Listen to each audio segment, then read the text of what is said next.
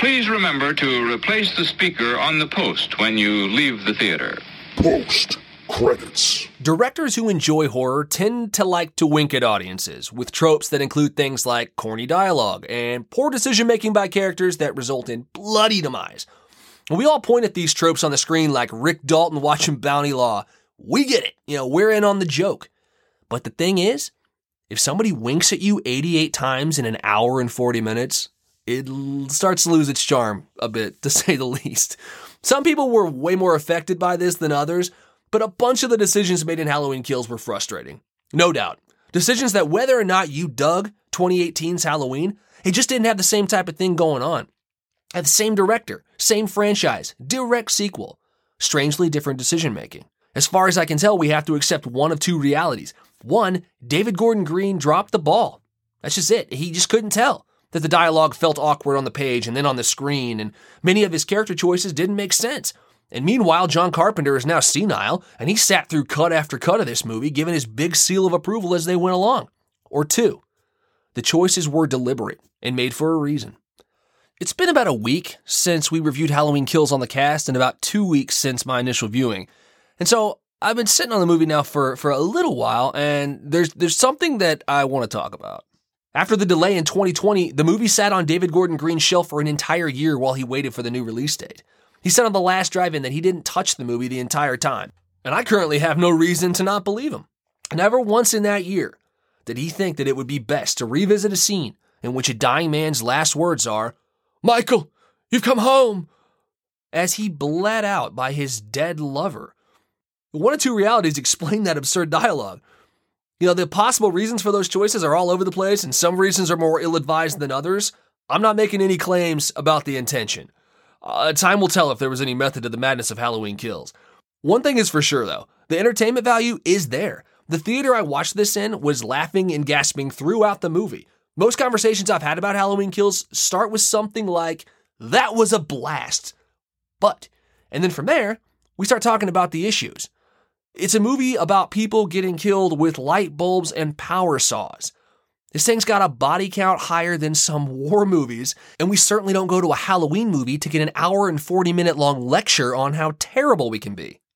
But Halloween Kills did something I don't think anybody thought it would. And again, I'm not even sure it meant to. It starts by giving you the illusion of a pass, right? Because you feel way smarter than the story and the characters making their decisions. This is not new, and most times that's not the director's intention, unfortunately. But like the tropes I mentioned earlier, it gives you that falsely inflated ego that says, "I know better than that." Cue the double-edged sword. It stands out like a sore thumb when a hospital full of people would mistake a 5'4" guy pissing his pants for Michael Myers, and then stick a bloodthirsty mob on him, forcing him to jump to his death. But for some reason, it's business as usual when we see dozens of people on Twitter casually dogpile a complete stranger telling them that, quote, they are a disgusting piece of shit, and, quote, the world would be better off if they literally go kill themselves. It's hard to level those two things. Up front, Halloween Kills poses an absurdly easy question. If a guy who kills 43 people and a dog in 105 minutes can stop to take a look at himself in the mirror every now and again, hey, maybe we could too. Painfully obvious social statement? Big time. Turns out it's also painfully relevant. Those on-the-nose themes, crystal clear. But what we didn't see coming is the statement that's made by us pointing out the obvious. We're clearly aware that hollow recycled speech sounds ridiculous, and both impulsive and mob-like behaviors never end well. But then why are those things so hyper-common in our world today? You not buying that an entire town would start chanting goofball things like "evil dies tonight" and rally to the point of murder behind a guy who gives a hokey speech at a bar on Halloween? It sounds unlikely. Until you check Instagram, where celebrities and influencers constantly repeat pointless slogans and pander unbelievably scripted takes that sound equally, if not more exhausting than anything Tommy Doyle said. But we buy that bullshit wholesale and champion obvious frauds to the point where they're untouchable. As long as they keep saying what we want to hear, we will group up and attack anyone who contests anything they say or do. Halloween Kills might amp up the stakes for its dramatic effect, but at least most of the folks at the Haddonfield bar were probably hammered drunk when they got on board with their mob shit. We just gang up and ruin lives on a Tuesday to validate our virtue. The contradiction there ends up making a point. It may be a bit much to give Halloween Kills total credit for intentionally setting us up to trip over our own feet, but it happened. We told on ourselves when we called it out, and a bunch of us didn't even notice. We admitted that we know better, yet so many of us still contribute to similar problems in the real world. Haddonfield looks a lot like we would at full bore. Now, that said, this is not providing any pass to genuine criticism of this movie, and it's not like you couldn't go to any given movie that presents you with like a half-baked story or irrational characters and just say that it was all done to remind you that you too are also sometimes irrational and half-baked, you hypocrite. Thus elevating a shit show to the level of the introspective high art.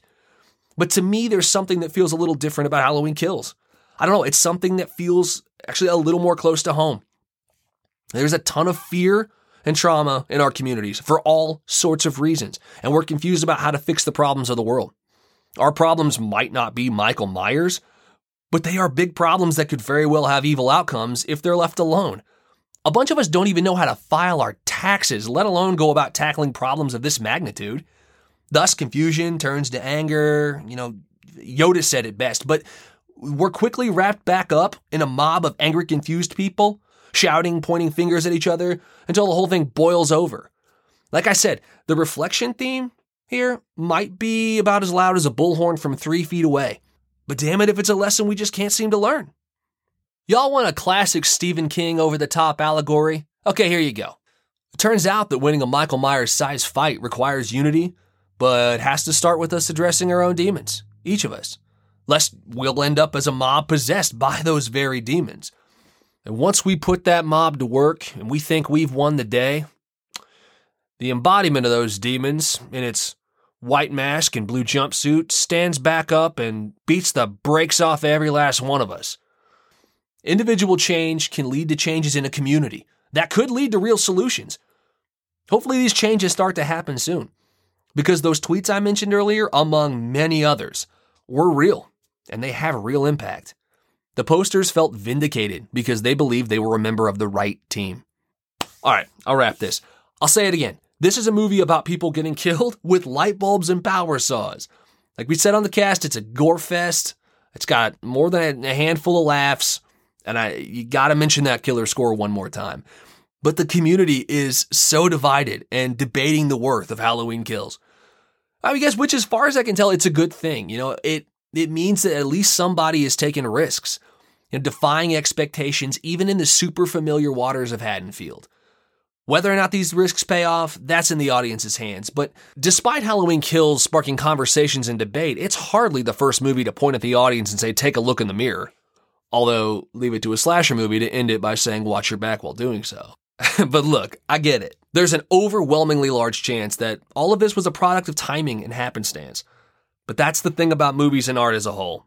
Whether or not somebody did or didn't try to, doesn't negate the relevance of the themes in relation to the real world. Sometimes things just transcend intention. Whether or not you think David Gordon Green and company set this up deliberately, or if he just phoned it in, it might hinge on a look at the actual social climate. And to me, despite the odds, it may be a bridge too far to assume that there was absolutely zero intention when you look at very similar issues right out your front door. But then again, that's coming from a guy who just told you that Michael Myers killing half of Haddonfield has something to do with self-improvement. So who knows? When we're finally able to look back from a distance at the reactions following the premiere of Halloween Kills, I think the most remarkable thing people may suggest is that despite the huge audience that insisted that Michael's latest stroll through his hometown resulted in dull conversations and confused, angry people that made no sense, it was our own shameless contradiction that ended up giving this knife a point.